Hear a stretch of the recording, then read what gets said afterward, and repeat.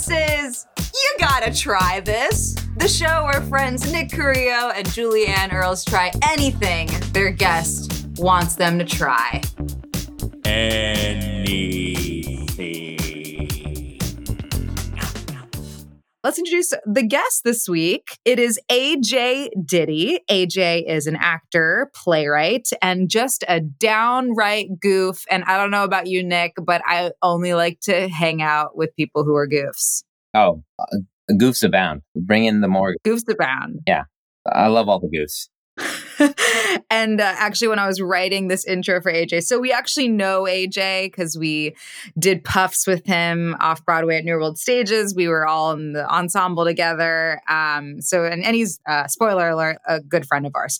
We're just starting this podcast, so we got to start with the people that we know. We'll start bringing in enemies, but for now, friends.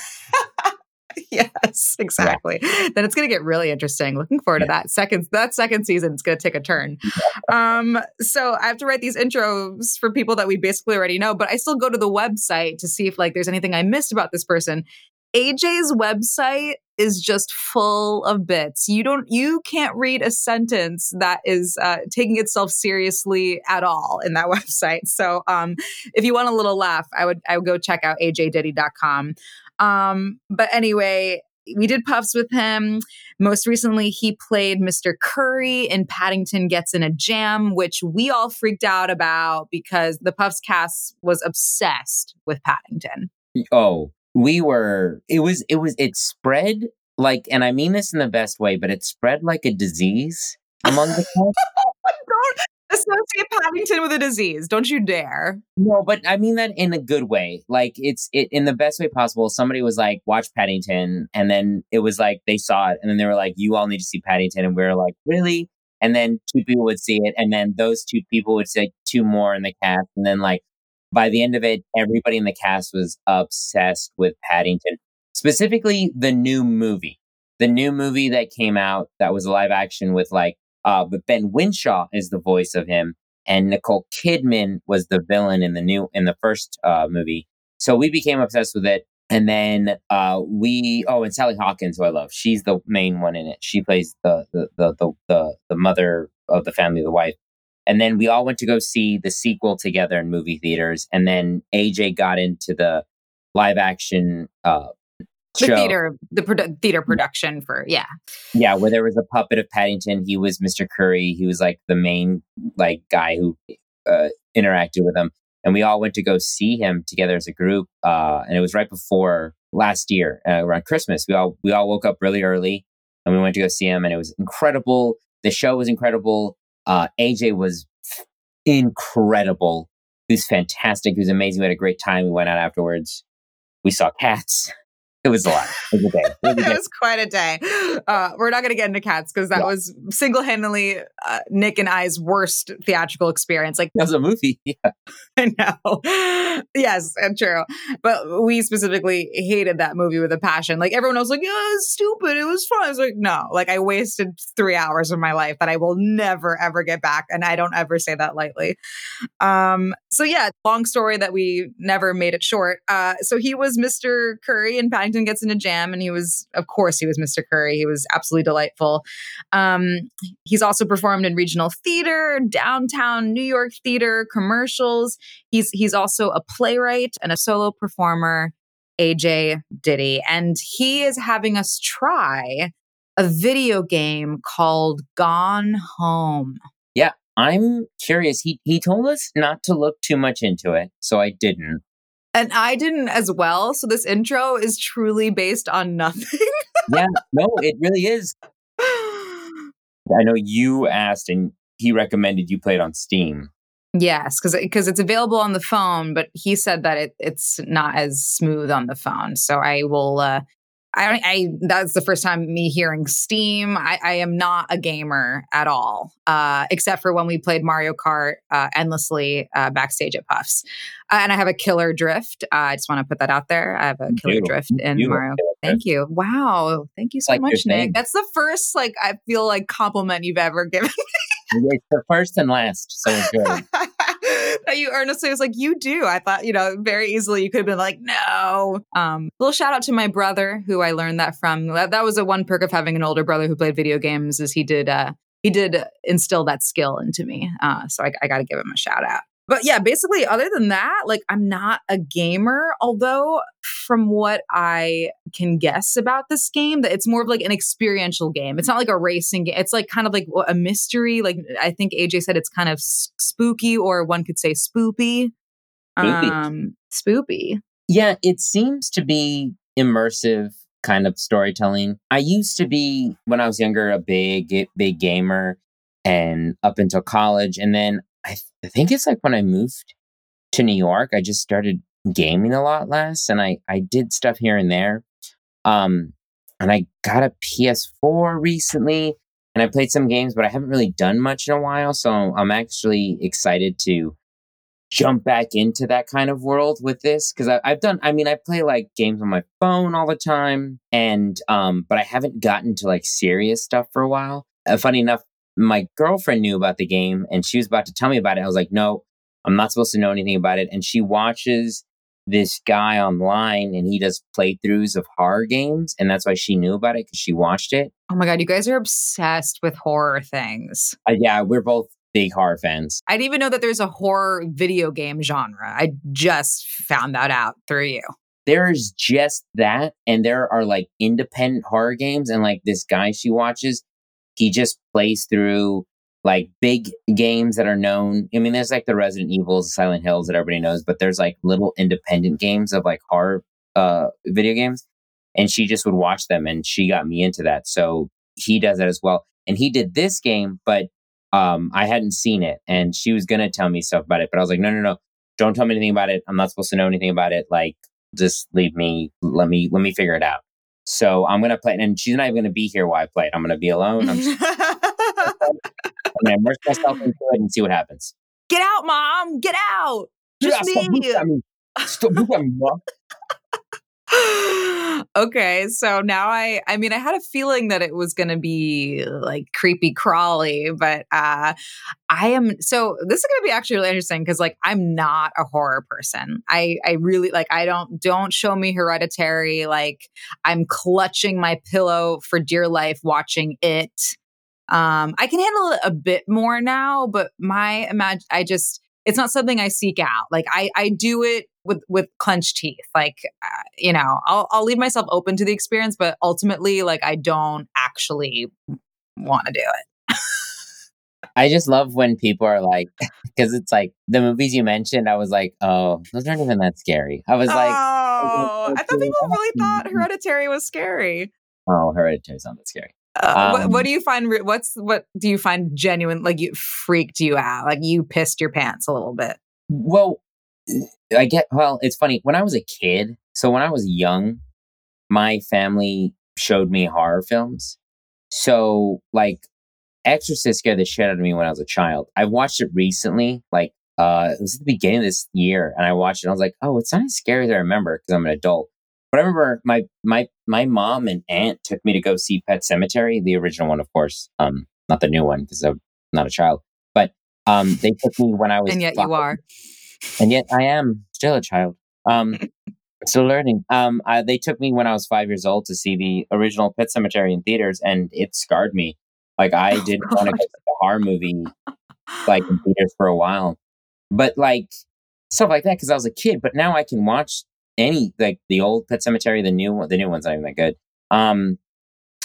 But it's funny because I jump at horror movies, and my girlfriend makes fun of me because like I'll jump at something, but I'm fine afterwards. Like, I go, oh, and and I'll big jump, but I'll be like, I was like, oh, that got me, that was good. But I can continue watching, and I can watch a horror movie. I can watch something super scary. I can jump a bunch of times, get freaked out, and then turn off the TV, turn off the lights, and go straight to bed. Because like, and I jump at stuff, and she makes fun of me for jumping at things. I go, no, because I like it. I like being scared. But nowadays, it's hard for me to get scared at a horror movie. I think the last one that really affected me was the very first Paranormal Activity. And and it really freaked me out because like the whole demons thing scares me. And I came home and I stayed up all night until the sun came up, and then I went to bed because I was like, watching horror movies takes a lot out of me because I'm literally so tense, bracing myself for the jump scare. Because I mean, you've watched things with me, like yeah. I react so strongly. Like I'm jumping out of my seat, I'm screaming, I am, and so horror movies are exhausting. We're both like that, though. That's why, like, the group, don't you notice how they like watching stuff with us? We're both big reactors to stuff. Yeah. Is that we're both like that. It's just that that's why I get made fun of when I react to a horror movie like that. I'm just like, okay afterwards, but I understand what you mean. You still have that tense feeling afterwards, though. Yeah. I get it. I get that. Because around every corner, I'm like, it's gonna happen. It's gonna happen. And whether or not it does or doesn't, I've lost. I've burned calories just clenching there. So do you think that's going to translate into this video game? I mean, you're kind of in it, but then maybe that would make it worse because like you're actually the character walking through the scenario, like rather than just being a voyeur or an observant. And then if something pops out, it pops out like as you're searching for it. I don't think I'm going to be that scared. I'm going to call it right now. I'm going to say I don't think I'm going to be that frightened. I remembered as a kid when I used to play Resident Evil, me and my brother, we would take turns playing. But when I would watch him play, and I remember we'd be in our living room, like during the day, like Saturday at like 2 p.m, playing Resident Evil, and something would jump out and we both would scream. My mom would like, what happened? And we're like, nothing. We're just playing this game. She goes, what is this game that is happening that you we're like, no, we love it. This is the best. Oh, that's so cute. Yeah, and it was like super fun. I feel like I might get a couple of scares. I don't think this game is as scary. I think it's more of just the story that he wants us to play. But if I do get some good scares in me, I'm looking forward to it. I'm going to say this. I'm going to try to play it on my PS4. I think I can. Even if I don't, even if I play it on my computer on Steam, I'm going to turn off all the lights and... Stop. I'm not going that far. Yeah, I'm going to. I'm going to turn off all the lights and just have the glow of the screen. Hell no. Yeah, I'm going to. Well, great. Yeah. I can't wait to hear about your experience because I will not have that experience.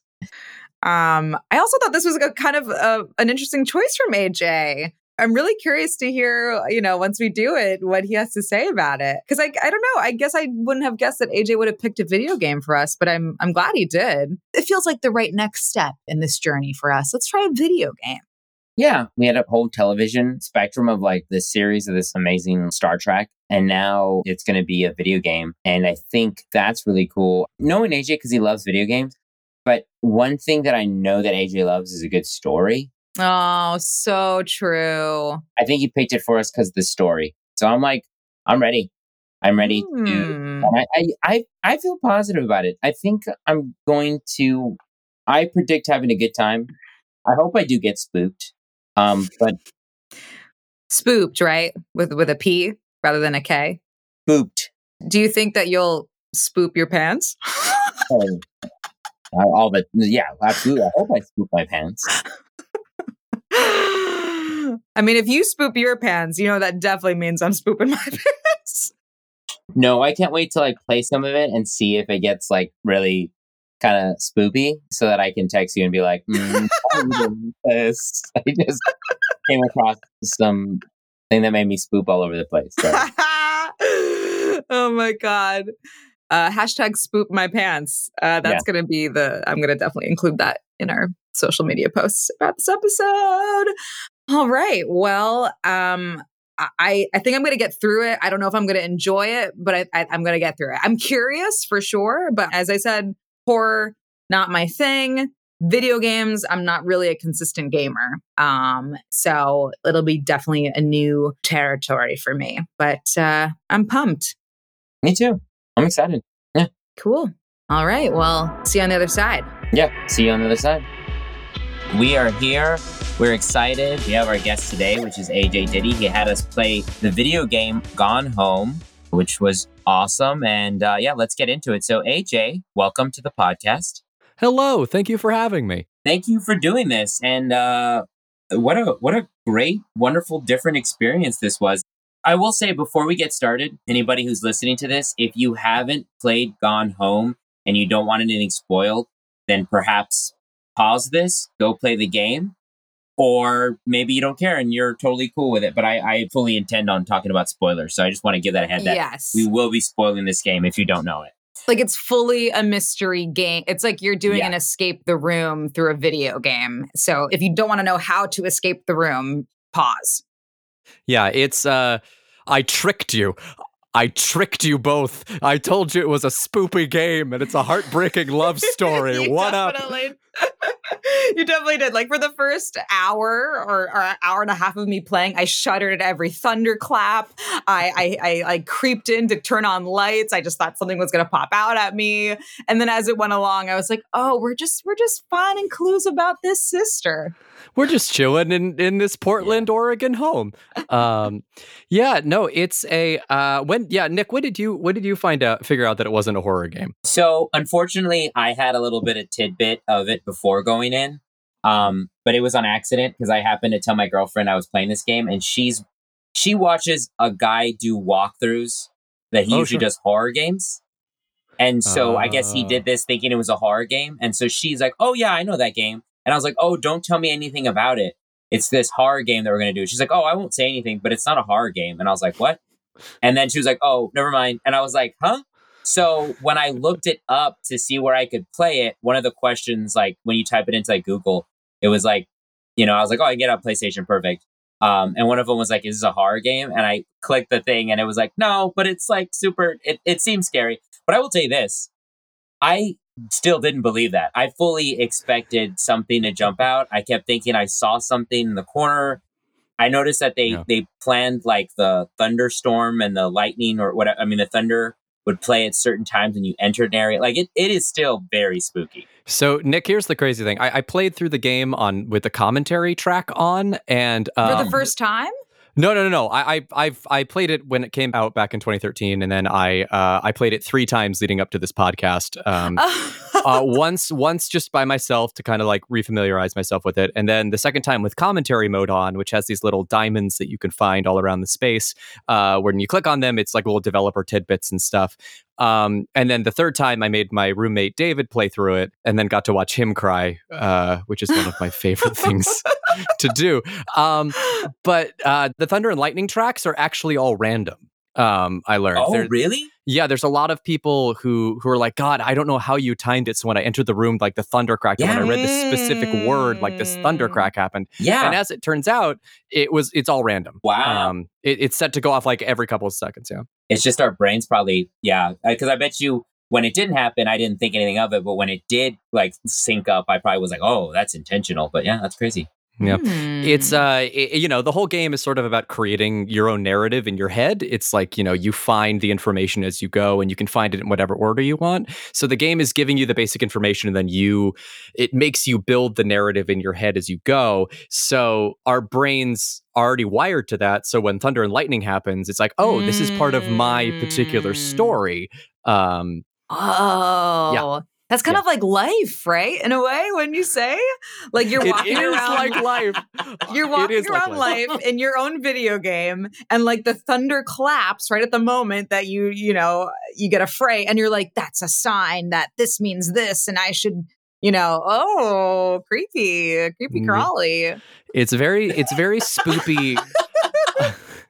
I think it's also very spoopy in sort of like a very existential way too. I don't know. Yeah. If either of you have ever been in a big house by yourself, like that late at night during a thunderstorm. I'm like, this house is ginormous. And also, my God, can you guys move in? Like, boxes are everywhere. How long have they been? She's been having this whole relationship with Lonnie for, we can assume months. Yeah.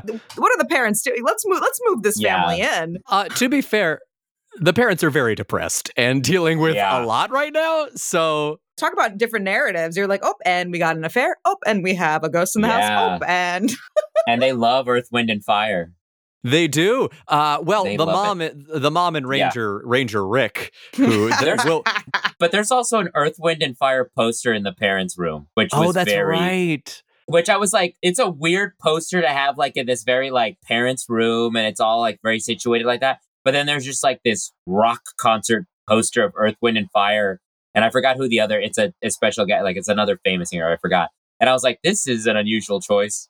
Well, yeah, because I mean, it is like this family in Portland, Oregon, who are very tapped into like the rock scene there. I mean, especially with Sam's relationship with Girl Scout and all that. But which I'm excited to talk to you about too, AJ, about the music. There's so many things to talk about. Actually, it's so exciting, and also to say that it's so interesting that Nick picked up on that because like I didn't pick up on that. Like, sure, I now that you're mentioning, it, I'm like, oh yeah, I guess I did see some Earth, Wind, and Fire stuff, but like that stood out to you. That didn't stand out to me. The music in the game, I think, is very integral to the whole experience.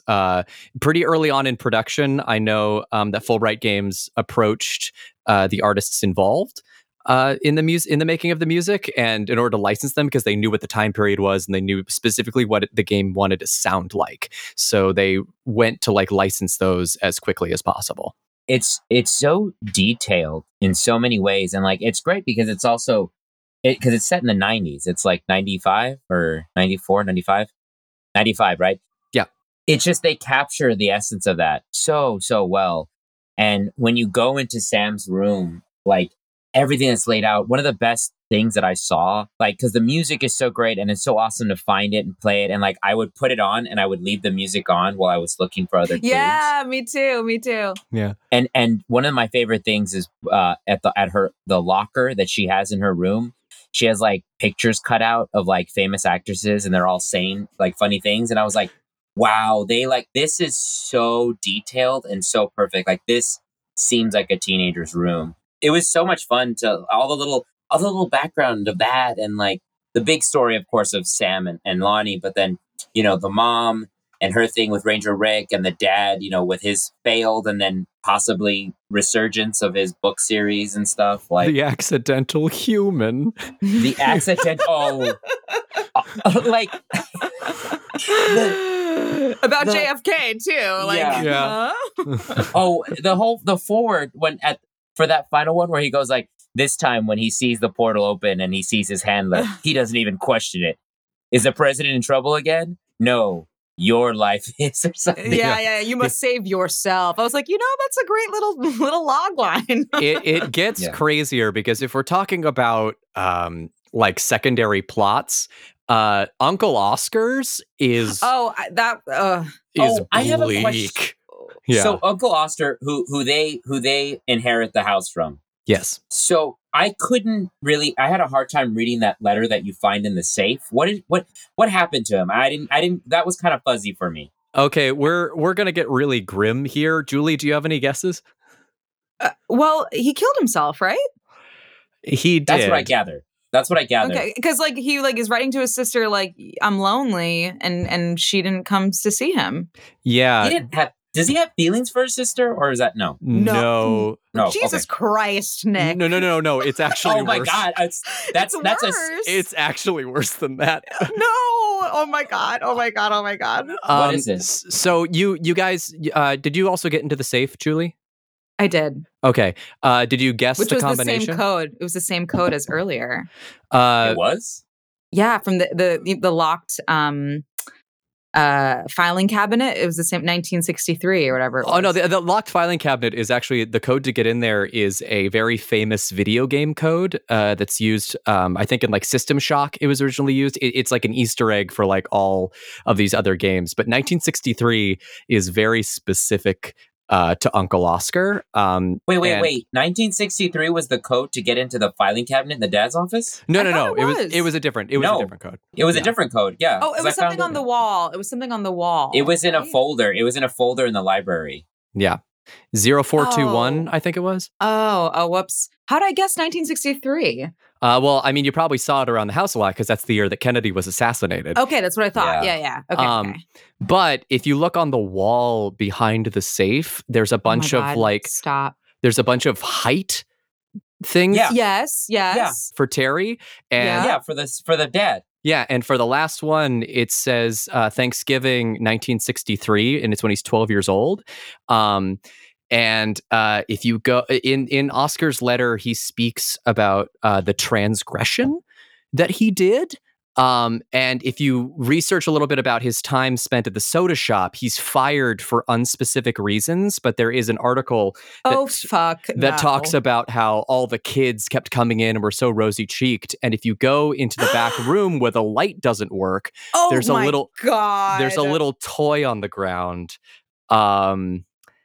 Yeah. Are you kidding me? Wait, no. So I went into the room, but the light didn't work and I couldn't see it. So he was like a pedophile. Yes.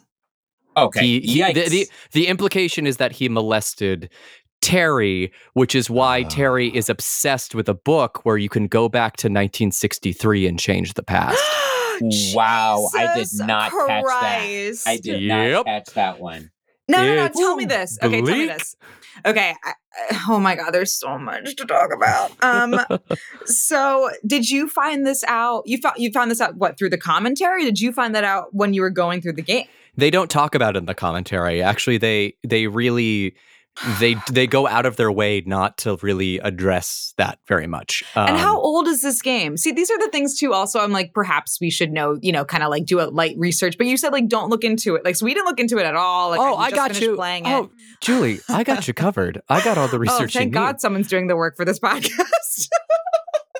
So back in 2013, Fulbright Company all came together. It was 4 programmers who worked on BioShock 2, Mistral's Den, which is a expansion to the original BioShock 2, which answers the question on everybody's lips, who is the Big Daddy and how did he become the Big Daddy?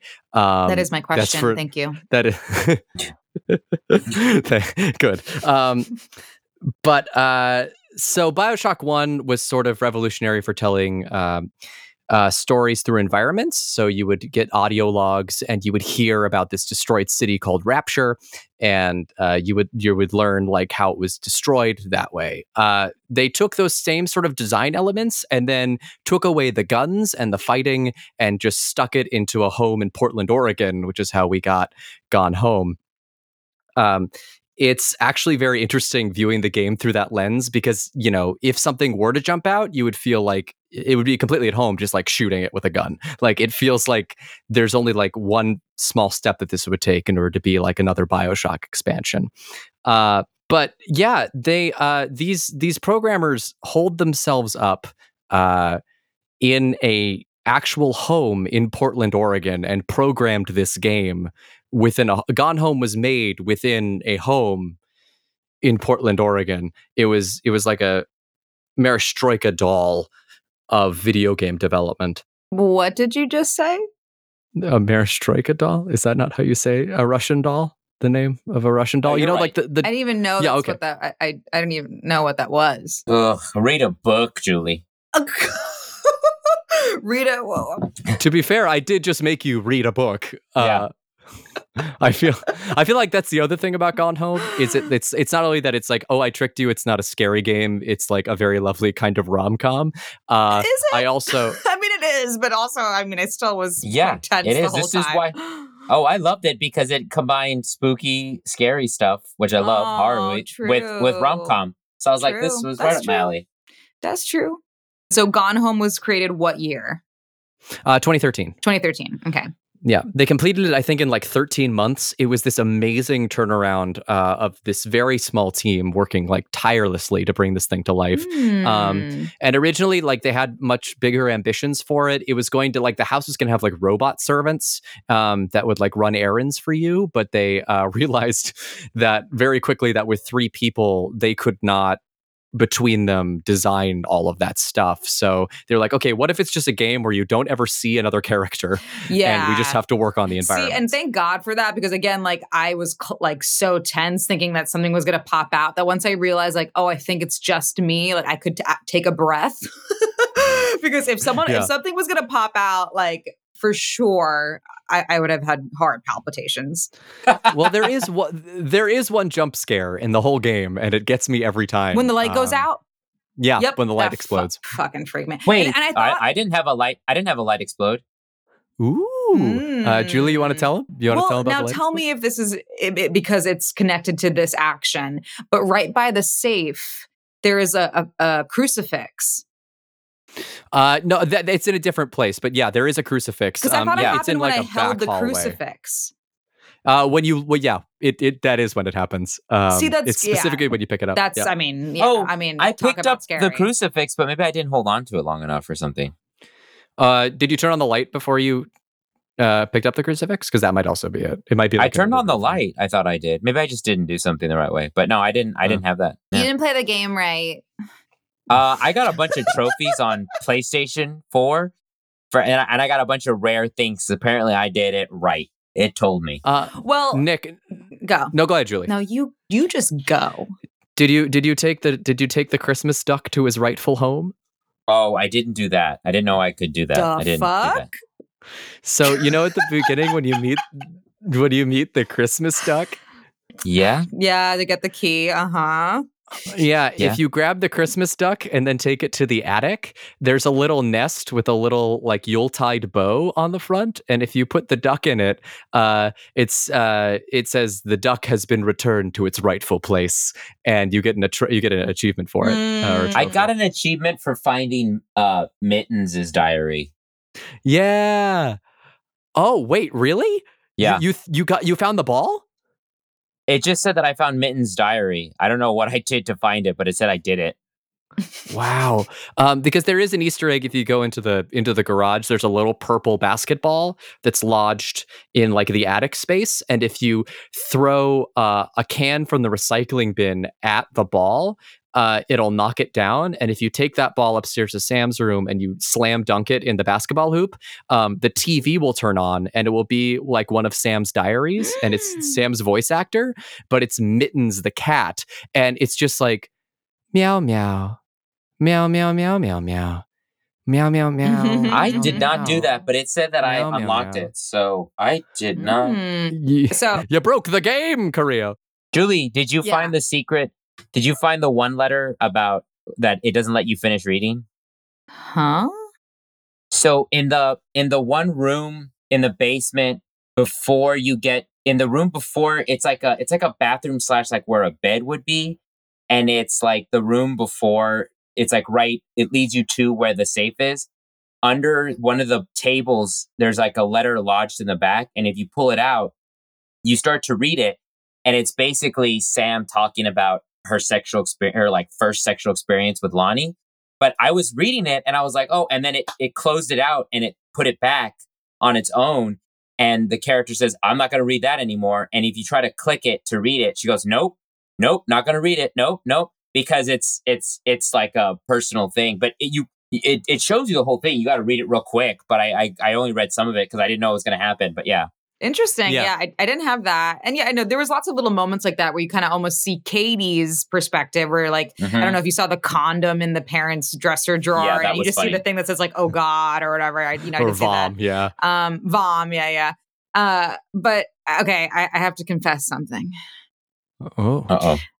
I mean, again, heart palpitations were next door. And I also was like, am I ever going to finish this game?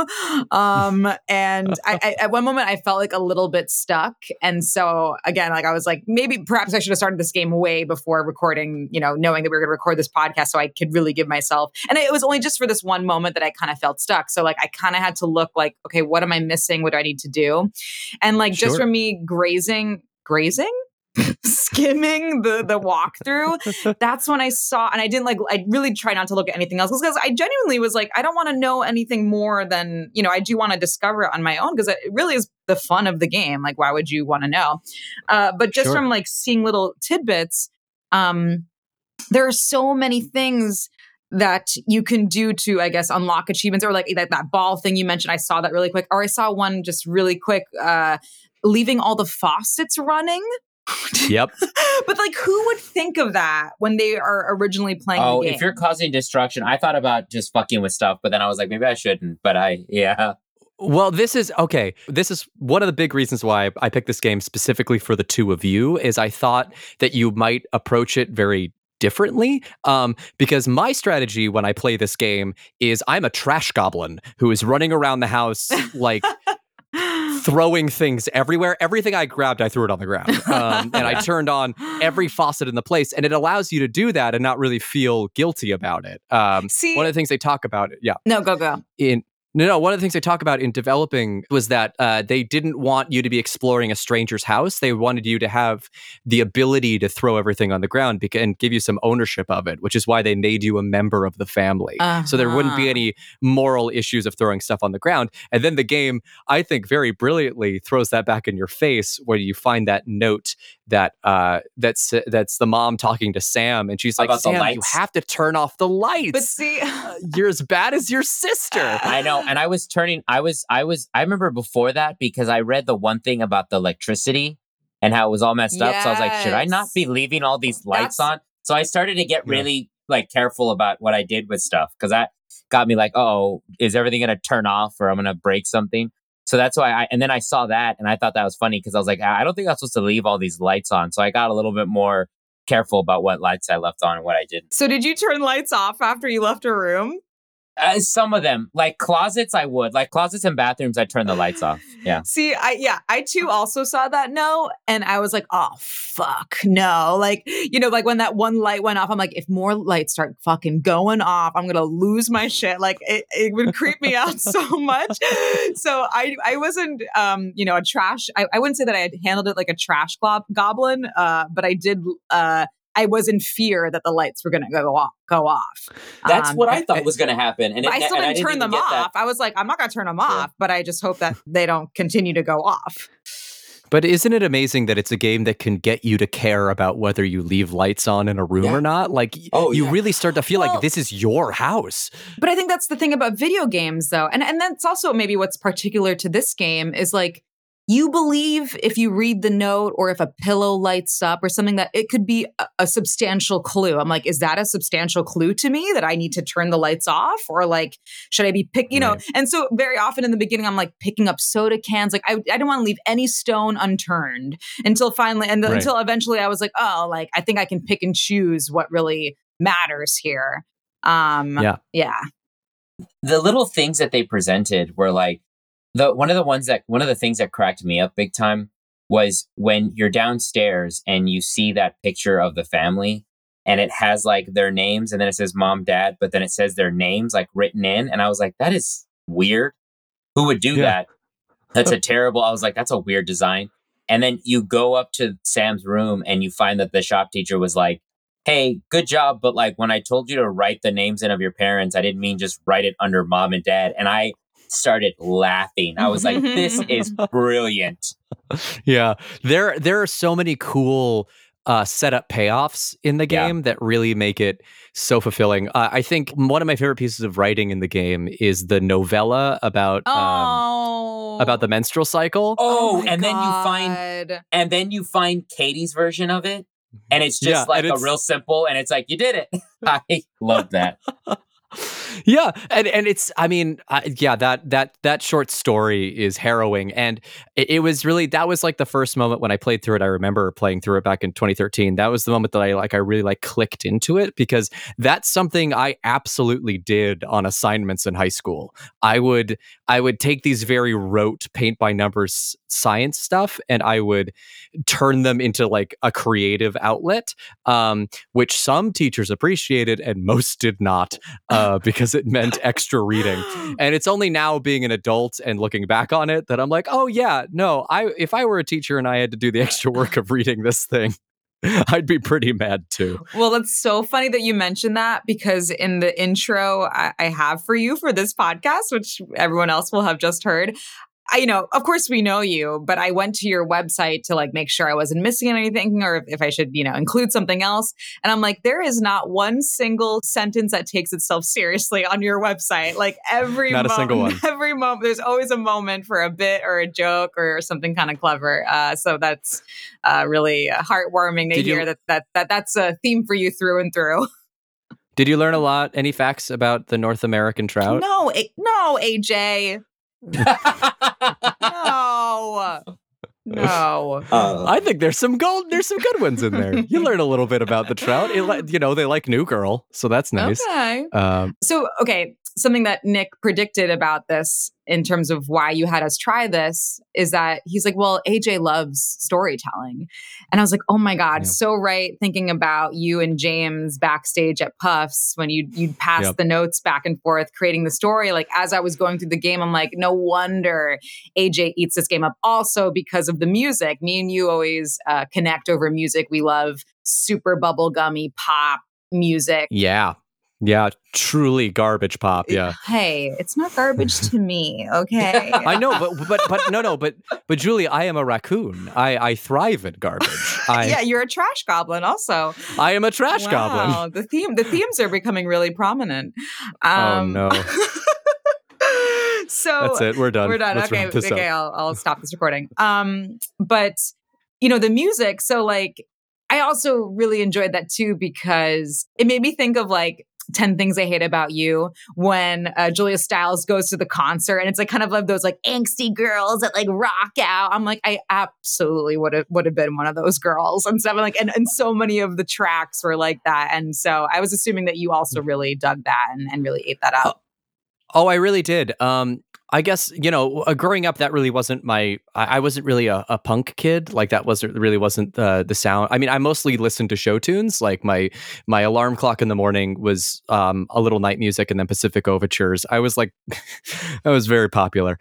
But I was gonna say loser. No, but I mean, I thought I was very cool, and it's only looking back where I was like, oh no, I was not. No, it's very sweet. No, but it's very sweet. That was sort of my question. Like, how close did this musical style fit like your guys' growing up experience?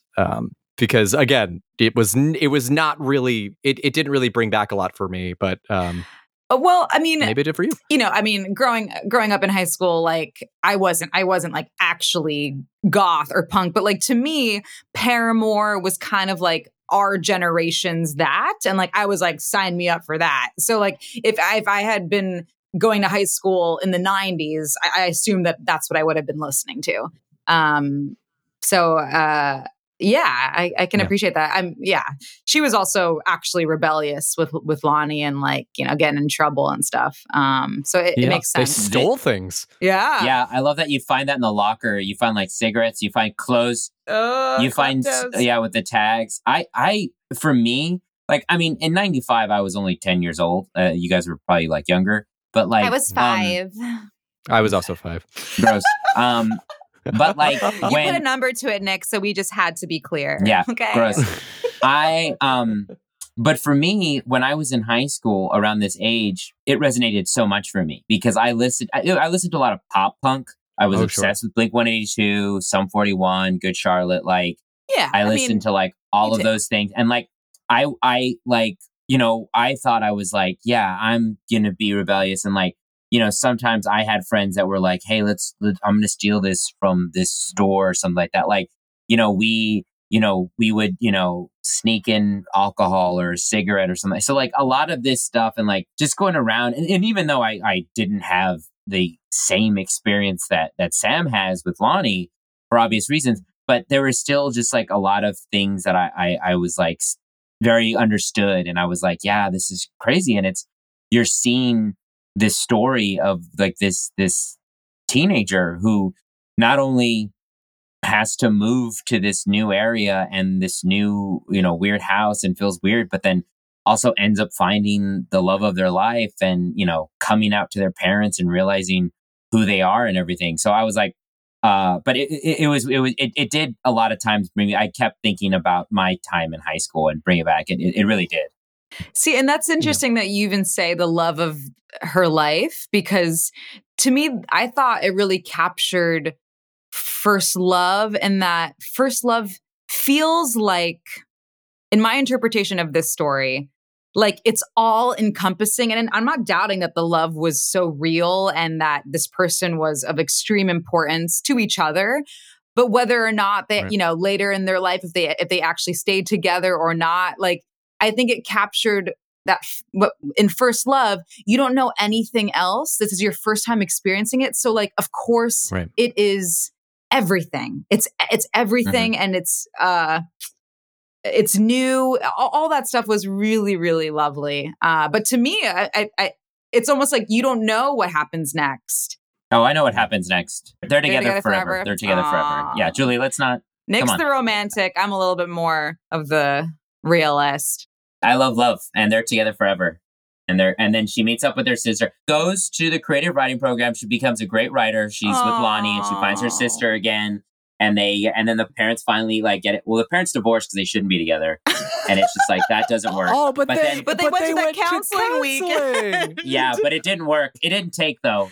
And she goes with Ranger Rick. Interesting. You think that Lonnie and Sam are together forever, and you're so quick to judge the parents to say that they're not together forever. Interesting. Yeah, they're not together. She goes with Ranger Rick, but then that doesn't work out either. And then the dad just gets caught up in his books. No, I don't have any faith in the relationship of the parents, but the teenagers, yes. But Earth, Wind, and Fire. Yeah. Yeah. There's no more fire. To be fair, Ranger Rick did invite Jan to go see Earth, Wind, and Fire. But I actually think that the couple that gets together, I think it's Carol and Rick. Because Carol wants to fuck Ranger Carol Rick. Was thirsty. What a bad influence. What a horrible influence. Carol was just there ooh, you got this, you got that. She's who's this hunk? Who's this Carol man is that you got? Fuck machine. Oh man, Carol's yeah, me and Bob, it ain't working out so well. So who can I fuck that you know? Fuck machine is something I'm holding on to in my brain. Yeah. It's true. Carol every letter she writes, fuck machine. Every letter that she writes, thirsty. Yeah. If you could hold the pieces of paper that Carol's writing in her hands, they would be damp. She is no, just from the sweat. I think that she's, it's sweat. It's sure. Sweat. It's wet ass hands. It's from her wet ass hands. Don't even. It's wet. It's her wet ass palms. It's her wet ass palms. There it is. Thank you, Nick. I'm gonna put a big boo. I'm gonna do a boo you lose sound effect right here. Yeah. Oh, please do. No, but I think that's the couple, because on the calendar that you find where it reveals that they're on their anniversary trip, while that was just the reason why they're not around. The next weekend is Rick's wedding, so the out of town girlfriend that is vaguely mentioned is Regal. Oh. That is what they allude to, right? That's what I thought too. Is that he is getting married, and then there's a invitation on the refrigerator about it. Oh, that's right. Shit. Yeah. And I was like, oh, is he getting married? See, there were so many details that I had to kind of just let some bypass my brain. Some just didn't register. I'm I'm sure these dates mean something. I'm there's lots going on here. Oh, absolutely. And the only reason that I know this is because I played through the game 4 times. You did a little deep dive. I was just going to say, there's only one thing that I had a problem with in this game. Here we go. And it's Lonnie and Sam don't actually end up together. No. Anyway, it's not. It's stop. Secretly, I knew that you two would not agree on the ending, and I'm so thrilled. Wait, what did you think, Julie? You don't think they end up together? No, I don't. I actually don't have it's almost like I don't. No, I don't have a clear answer on that. But what I do have a clear answer on is that the storytelling of this game did a really good job at portraying first love, because that's what first love feels like. You're this is the love of my life, whether or not that actually is the case. For them, it is, though. So we can all agree on that. Okay, well. But Nick, you were saying the game is terrible and there's a litany of problems with it, yeah. There was one thing that I saw and I was like, no. This is not how you... Is it the pedophilia that we just learned? No. Well, that I didn't think that was... Yeah, that's also a thing. No, in the I think it's the music room. Yeah, the one where there's a bookshelf. I think it's that one where there's records in the middle, Yep. So there is a lamp, a tall standing lamp that's right in front of that. You know how there's a shelf that's in the middle of the room? And there's a standing lamp. And the cord to the lamp, because it's in the middle of the room, goes on the floor to the wall, and they just put a carpet over it. And I was like, You can see this cord. You just put a carpet over it. You would trip over this cord. It would be so annoying. You need to move that lamp to the wall and not in the middle of the room. I was like, I saw that. I was like, I don't like this. And I would come into their home and I would say, you need to fix this immediately. I can't believe we're even talking about this. Nick, you are not going to believe this, but that's actually on the commentary track. They spend an entire thing talking about chords in the game. Yeah. And one of the biggest pet peeves of the lead designer of the game is when there's an electrical thing and there's no visible way that it's connected to an outlet. So he made sure that every single electrical thing in the game was connected to an outlet somehow, which is why you have all of those in the lounge too, where the emergency broadcast system is happening. Mhm. There's like a lamp on a table, and then if you look down, there's just a little bump of carpet that is hiding the cord, and it's the same thing. Like the house is a huge tripping hazard, like everywhere you go, and it was because he was so dedicated to getting every single electrical item plugged in. Yeah, that's why I was like, and I get it, and like he wanted to put that in the middle of the room, but I was like, no people would have that set up like that. But I people was like, do but I do appreciate that. Not smart people. That is not it doesn't look well. It doesn't This that's is a not a house good where there are design. It's not the boxes feng shui. everywhere. Who knows how long they've lived there? Yeah, They fuck the need- Greenbriers. Clean your house. Honestly, Yeah. I was like, Jesus Christ, the kitchen looks unusable. I'm like, what? You know, of The course this poor kitchen girl was a mess. The kitchen looked like, I think they mentioned it, a renovation or something. I'm like, please. Yeah. Please. I took Also- everything in the fridge and put it outside of the fridge. Oh my Also, God, you're I am like a trash so goblin. rebellious. Oh, Did you you get a put lot it- of enjoyment out of that I did. Also, that house was ginormous Ginormous. and had the smallest garage I've ever seen. For such a big house, that was a tiny garage. Nick's pet peeves, though. Yeah, I was like, this is it? Yeah, it's one car. You don't need it anymore. That- Oh my God, for they this have mansion. a huge house, but the garage is like so small. That mansion Yeah. should have been a two-door. That mansion should have had a two-door garage. Yo, it's an old house. At It's an old least. house. The garages I weren't do love- important to them. It did. Garages are always important, Julie. The number one thing No, you need but it's in old. a good It's an house old is a good garage. house. No, People weren't Yeah. collecting What else? cars. they Maybe they're did do a really good job. family. Maybe they're I love that green. they Maybe had, they're like, the the vents green on the- briars. The mom protects Oh, forests. okay. You see what I did there? Yeah, but no, because they Oh. have two cars. Because they have their own car. They have at least two cars. Because Sam has her own car. I gather the parents have a car. I wouldn't be surprised if both of them have their own car. So they have at least 2 or 3 cars. Yeah, I would imagine that since Katie doesn't have one anymore since she went off to college, and I'd imagine Sam kind of inherited her car, but there's no textual evidence in the game. That's just what I assume. I've thought a lot about these people. Oh yeah, and about I their mean, lives. for Oh, sure. yeah. Sure, why not? Because also, okay, I mean, there's so okay. Did Katie not know about all of this? And she's just I thought it seems like these sisters are close. Like, why is she only just learning about her sister's lesbian love? Well, there's a she was gone. thing. Yeah. Yeah, she was gone the whole time.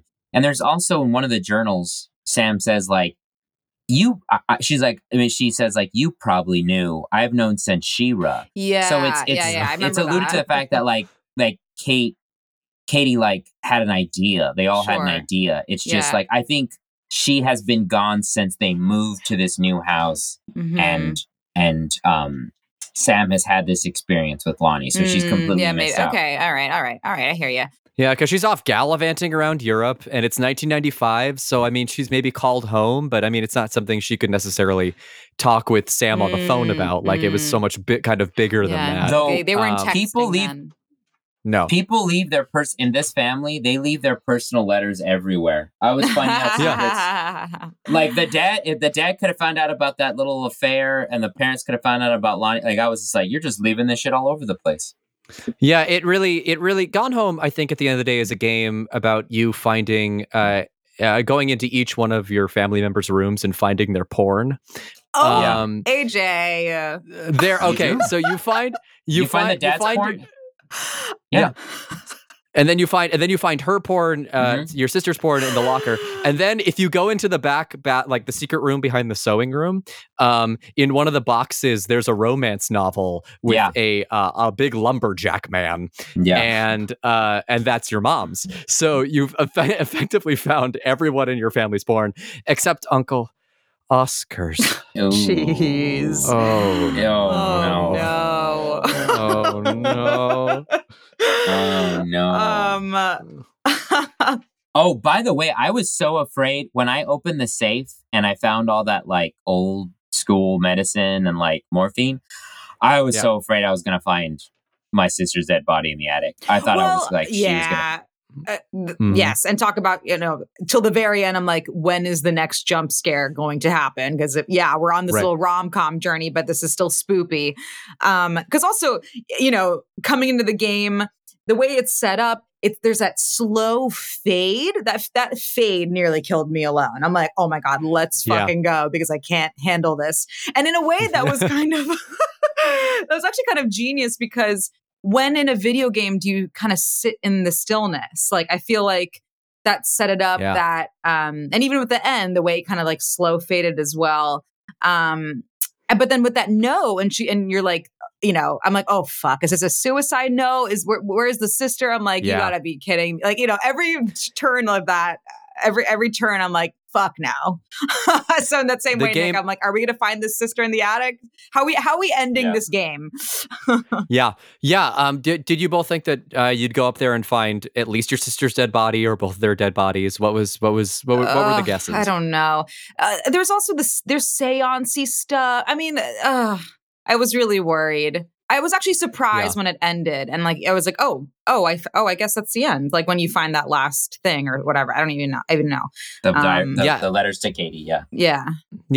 And even that last audio log that you find from Sam, that it sounds out of context like a suicide note, to the point where the composer of the game had not fully played the game, and he thought that Katie had killed had killed herself, and that's what you find in the attic until he played through it, and he was like, "Oh, thank God! Oh, thank God, she didn't die." I thought I was either at one point I was like, "Oh, I think they're both up there," and then I was like, "Oh, wait, are they both up there? Are they both dead? Oh, is it just Sam? Is she dead?" Like, and I went up there and I thought I saw a body, but I was like, "Oh no, it's not." And it's so interesting, too, because another great setup and payoff is when you listen to the messages on the answering machine, you hear Lonnie make those calls. And you're kind of like, you hear the first one and then you hear the crying one and you're like, whoa, what happened? And then you find out what it is. And it's actually, it in the context when you first hear it, it sounds scary. It sounds like something bad has happened. But then you find out that it's actually for the best. It's actually a sweet thing of her wanting to find Sam again and not leave her. And I was like, that was when I realized that, because after I read it, because I was reading it, I was still looking around and she said the final thing and I was like, oh, and that's when it gave me a chill, because I was like, that was her, trying to contact Sam again to be with her, because they're going to be together forever. Is that when you shed a tear? Did you actually cry, Nick? I need to know. Nick, after he finished the game, immediately text us a crying emoji. So I just need to know. I'm also very curious. I got teary-eyed and I got chills and stuff like that. I didn't like bawl, but I got teary-eyed. I sniffled. I cry at the same point every time I play the game. And it's for when you find the condom? Yes, when you find the condom, and I vomit so much I cry. Honestly, good for them. They have an active sex life, and you don't want another kid. But they, no, it's there's an audio log, and it's called Dedication. Oh, yes, about the song. Yeah, I like the one about her singing. That was sweet. Yeah, where Lonnie sings the final show for Girl Scout and dedicates the final song to Sam. Aww. And then Sam can't handle it, and she goes outside and she starts crying. And she said, Lonnie says, "I just want to make you happy." And she says, "I don't think you can anymore." Oh. Yeah. And in the commentary track, the voice actor who plays Sam said that she couldn't get through a take without bawling. Like the first one you hear, like, because she's like, she said, and that's the one that's really connected, like sort of in the Gone Home fan community. That's like one everyone rallies around. And it's because she said that she knew exactly who she was saying it to because she's had to say it to somebody before. Oh, And sure. yeah. Oh, yeah, that's it. Yeah, I mean, those voiceovers were lovely. There's one right in the beginning that sounded kind of cheesy to me, to which I was like, ugh, here we go. But then as it goes on, I'm like, no, this actor did a really good job with it, because that could have taken me out of the game real fast. Oh, yeah. Yeah. And I think part of that is intentional. When she refers to it, it's like, I'm just the girl from the psycho house. Yeah.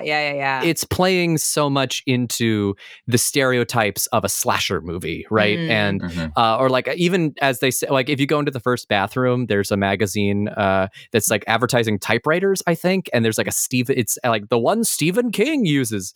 So it really is like the misdirects towards it being a horror thing. I felt like that was it. I think the moment that it turns is when she sees Lonnie, and she sees Lonnie sees her, and she says, "I wonder if she knew," which is the moment where it's like, oh no, this is not a horror game. This is the love story. I picked like when she's like, Lonnie was so great, and then at first you're like, oh, they're friends, and then I think even before that I was like, oh, they're in love. And I got real excited. I will say that when you buy the game, I think they have a New York Times pull quote that is like the best love story told through a video game or something, which they should totally take off, because I kind of had that in the back of my mind, which I wish I didn't. Oh, sure. Yeah. Yeah, no, there's a lot of cool, like, coming into this game cold is, I think, a very good and unique experience. Playing through it again, even knowing the ending, like, there are still some spoops, I will say, as you go along. And I had a friend who I was talking to about the game before coming on this podcast, and he said that the game is actually an exercise in figuring out who's dead in the attic, because the game gives you like sufficient evidence that any one of the family members at different times could have killed themselves in the attic. Oh, okay. So true. Because the dad's career is stalled, like, the implications of the affair, like did the husband kill the wife, like is it going to be that sort of Stephen King like trope that he always plays into, and then eventually is it Sam and Lonnie up there who have committed like a Romeo and Juliet kind of situation. One of the things I really deeply love about this game is that I don't know if you both are familiar with the trope bury your gays, which is where media will have a gay couple get together and then have one of the gay couple die for use as like tragic fodder. And it's a really overused and sort of gross trope in a lot of art. And what I love about Gone Home is that it's such a beautiful expression of like gay joy. Like they get what they want and they get to ride off into the sunset together, which is so extraordinarily rare. And in video games is even rarer. Not so much anymore, but when Gone Home came out, video games there had been like really cool artistic stuff in it, but it was still very much from like a masculine point of view.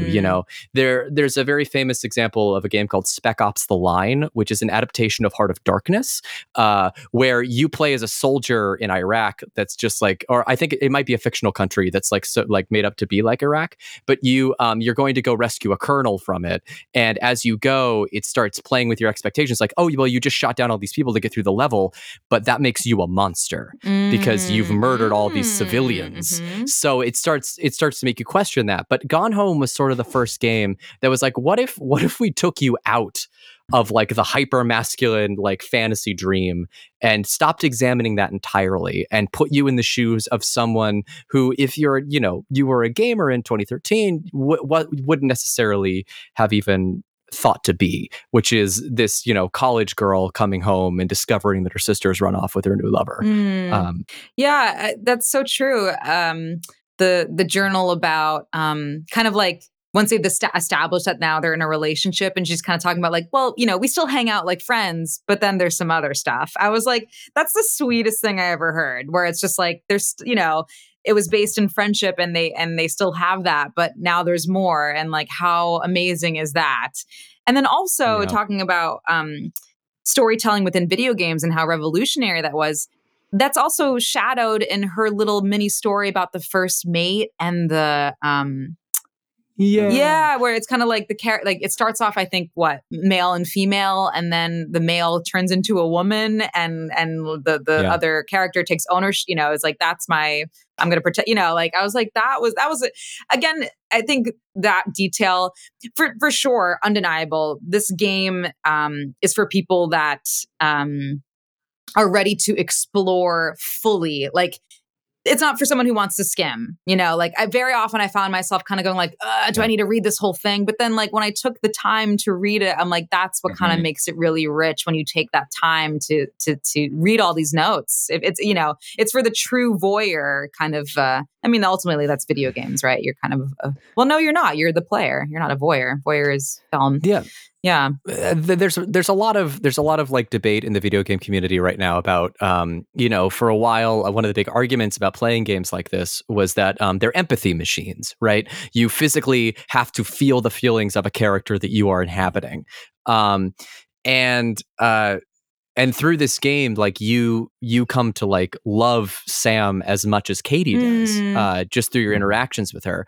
And it's also, I think in regards to like reading everything and like skimming things, there's some details that you don't necessarily have to really pay attention to, like the stereo system that Terry, the dad, is reviewing on the typewriter, like all that jargon up top doesn't matter. But the fact that he's trying to turn these reviews into like this high art thing, and they're just like, shut the fuck up and review the stereo. That was hilarious. Yeah. I don't need to hear your ruminations of your childhood when you're I love that. Just tell me if the stereo works. But there's like a bill or somewhere like for the electrician, that whole thing where it's just like there's all that paperwork above, and I'm like, I don't want to fucking read this. But then, as you were saying, Julie, like at the very, very beginning of this, how it's just like life, right? Because we are made up of these objects that we touch. Like we imbue all this stuff with like some part of our life energy. So like you find out about this family without ever meeting a single one, and yet you feel like you know them better than you know a lot of people. Yeah. I mean, that's like, it makes you think like, what if I just let someone enter my room or enter my house? And like, what conclusions would they draw about me? AJ, why is your food in your refrigerator on the floor? You have to stop AJ is throwing everything on the ground. I'm going to, make a speculation here. A trash goblin. And then he comes out of the closet like dressed as a goblin. And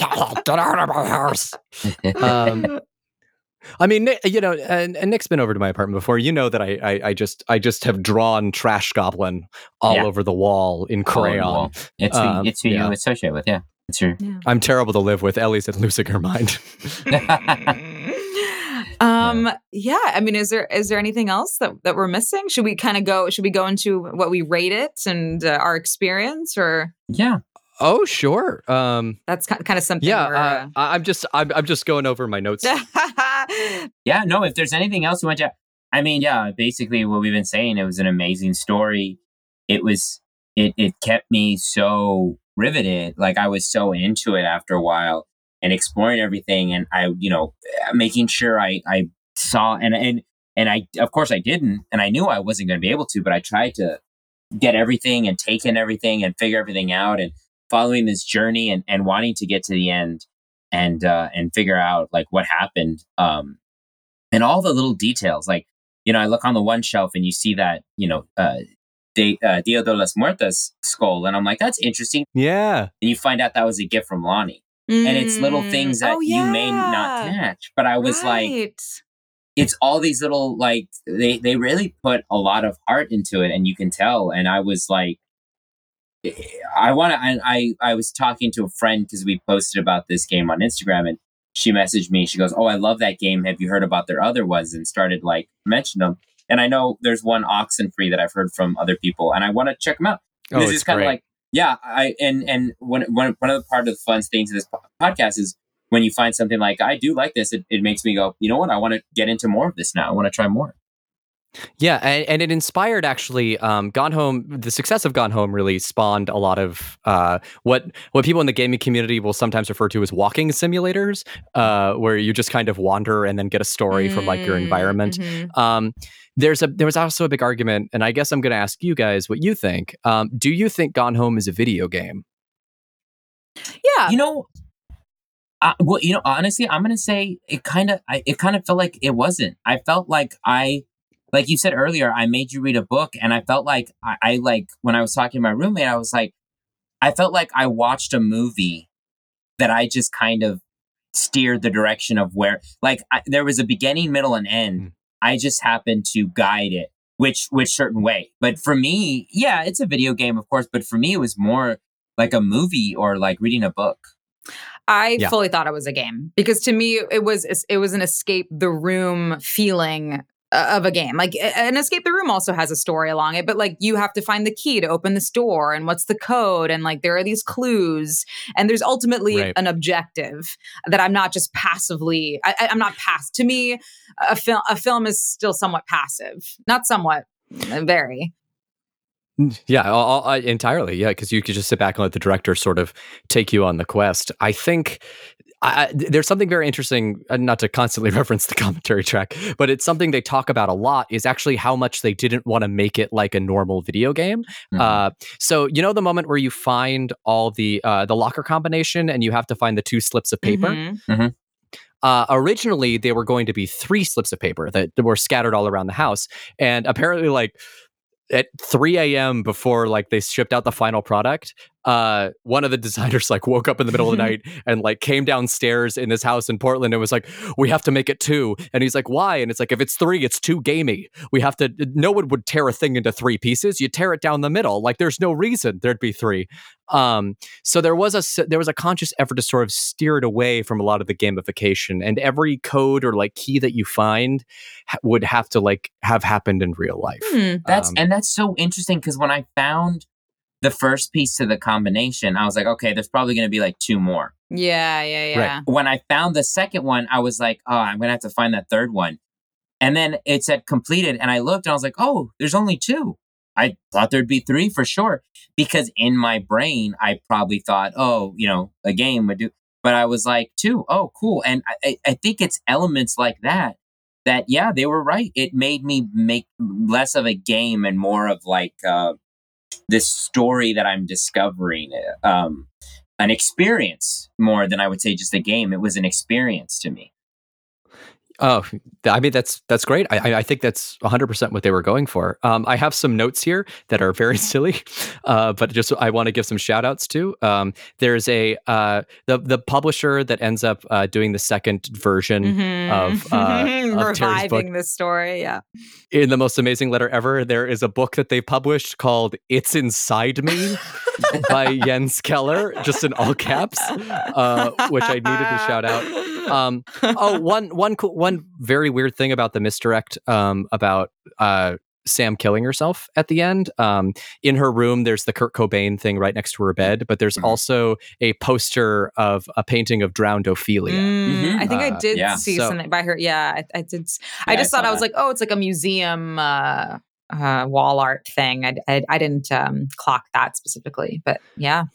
Yeah, it's like all these little subconscious things that like, you know, you see that image and you're like, oh, drowned teenager. It just kind of burrows in there. And also all the clear tension between her and the parents and stuff. I also really like that where she in the journal is describing like, I mean, I thought our parents were gonna know, and I'm so disappointed that they're handling it this way. Like, that was interesting. That was an interesting... That they don't trust me enough to believe me that this is how I feel. Yes, that was really specific and I think really true to life.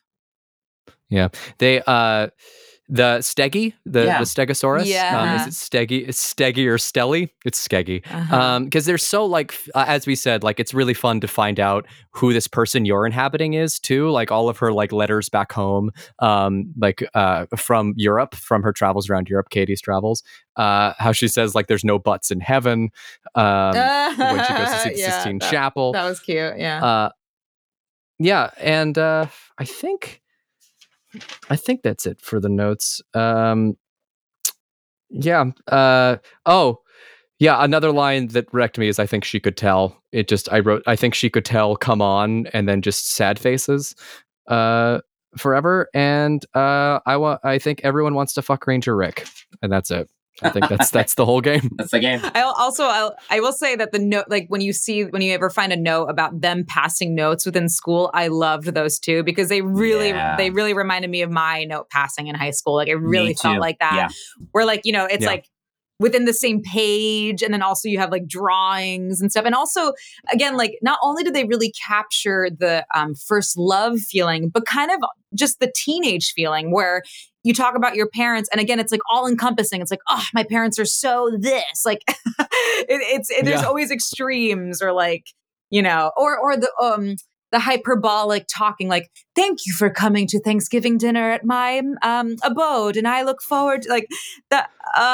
That was so well done, because I agree. The letters reminded me. That was another thing that took me back to high school, because back in the day, before people were text messaging, we used to pass notes to each other. And like that note made me really like kind of just be taken aback. Cause like when Lonnie sends it exactly, it's like, oh, I appreciate it. Oh, and here's a fancy little person. Mm-hmm. And then she goes back and she heightens I love that fancy joke. Man. Yeah. And fancy man's right. And then she heightens the joke. And like, I remember in my relationships, when somebody would do something, I'd be like, it felt so good when you were into somebody and you had a joke like that, and that back and forth, and how you would heighten it. Mm-hmm. Yeah. That's when you go like, oh, this person really gets me. Mm-hmm. Yeah.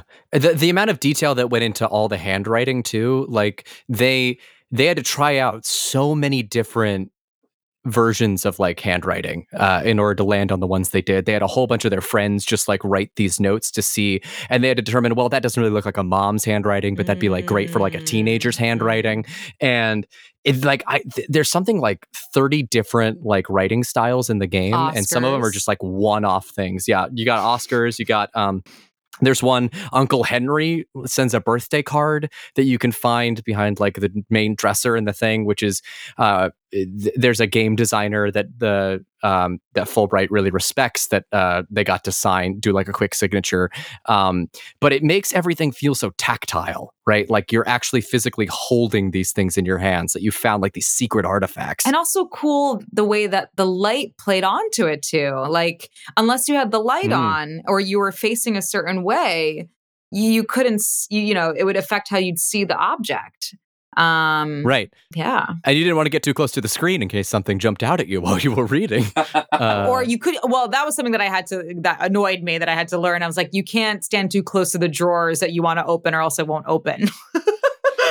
You had to give yourself space. Julie, that was a big question too, because I should have asked this at the beginning, but like your experience with video games, have you played a lot of ones where you have to like control the camera and walk? Like, how was that? I was gonna say, I'm like, that was a trip alone. I'm like, I want to go here. I gotta. This mouse is so sensitive for my eye view. I don't want to look at the ceiling. Oh, because you played on your computer, right? Yes. Yeah, I was afraid that would happen to me too. That's why I played on the PS4. Yeah, the console version is really good. Thank God I didn't play this on my phone.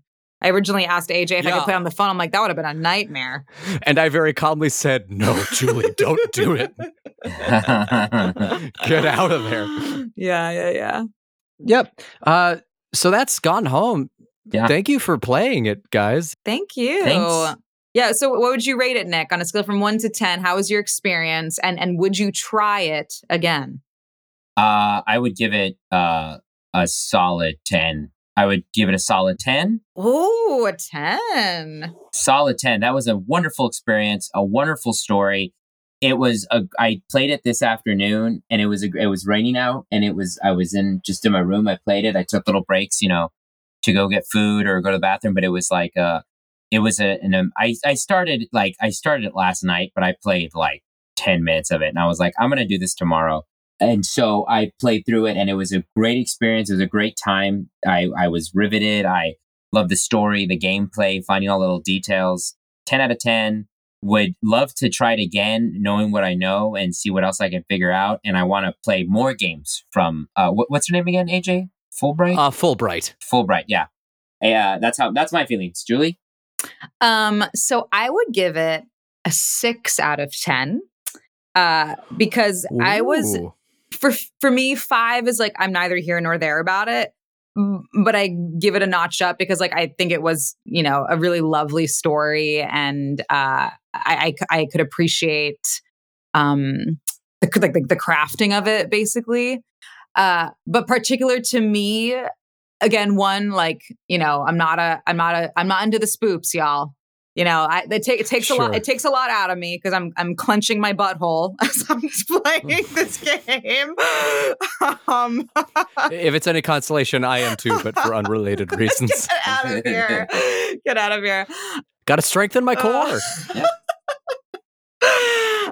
So there's that, and also like it's tough for me to let go. I'm like a little impatient. And so like, it was also hard for me to like, just really sit and let myself play a game. Cause I kind of had, again, like I was saying, I was like, am I ever going to finish this game? Like, what if I don't finish this game before we record this thing? So it doesn't Right. with my personality. And also I'm just like not generally a video gamer. So for me, I'm giving it a 6. And would I try it again? I don't know. Would you play a game like this again? Not necessarily Gone Home. See, because what's kind of nice about an escape the room thing is like you have an hour. Like either you figure it out in an hour or you don't, and like that's the time you've allotted to do it. Right. I think if it was less spoopy, then I think I'd be into it. Like again, like I didn't know what was the spoopiness of it is not something I seek. If it was like a story game where I'm exploring, but like nothing's going to jump out at me or we're not going to have a pedophile in the house, I'm into it. Good luck. Well, okay. Good luck. Games are these days. There's actually a surprising amount of this is true. There's a surprising amount of pedophiles in walking simulators. Jesus Christ. A lot of but there is there's a game called What Remains of Edith Finch, which I would very much recommend, Julie, if you want something with no spoops. It's very similar to the walking simulator, but it's about exploring like a kooky house where every member of the family has died, but their relationship, because the family is like cursed, but their relationship to death is one of the most fascinating things I've ever seen because they treat death as a friend and as like a completely normal, like, blasé kind of part of life. And it's really, you learn about each member of the family and how they died and how each one of them has a very specific relationship. And there's some of the most beautiful moments in video games in that one. And it also has my favorite trophy that you can get in any video game, which is as the credits are rolling, if you stay long enough, there's a I'm going to forget her name, but there's one that passes by that's like one of the programmers. And as it passes by, you get a trophy that says, "Thanks, Edith." And it's just like, yeah, you stuck around to like thank the people who worked on the game. And it's very sweet. Yeah. But yeah, I guess another way I'd put it is this game also kind of reminded me of Sleep No More, that immersive theater show in New York where you're in a hotel and there's characters running around, but also the set design is like so intricate and detailed. For me and my personality, when I go to something like that, I want to interact with the actors rather than go through all the drawers and see all the notes, which to me, this game was that. Yeah, it is Sleep No More without the people running around. And you can absolutely play Sleep No More like you would this game, just going through all the drawers and finding all that stuff that way. Yeah. So that's me.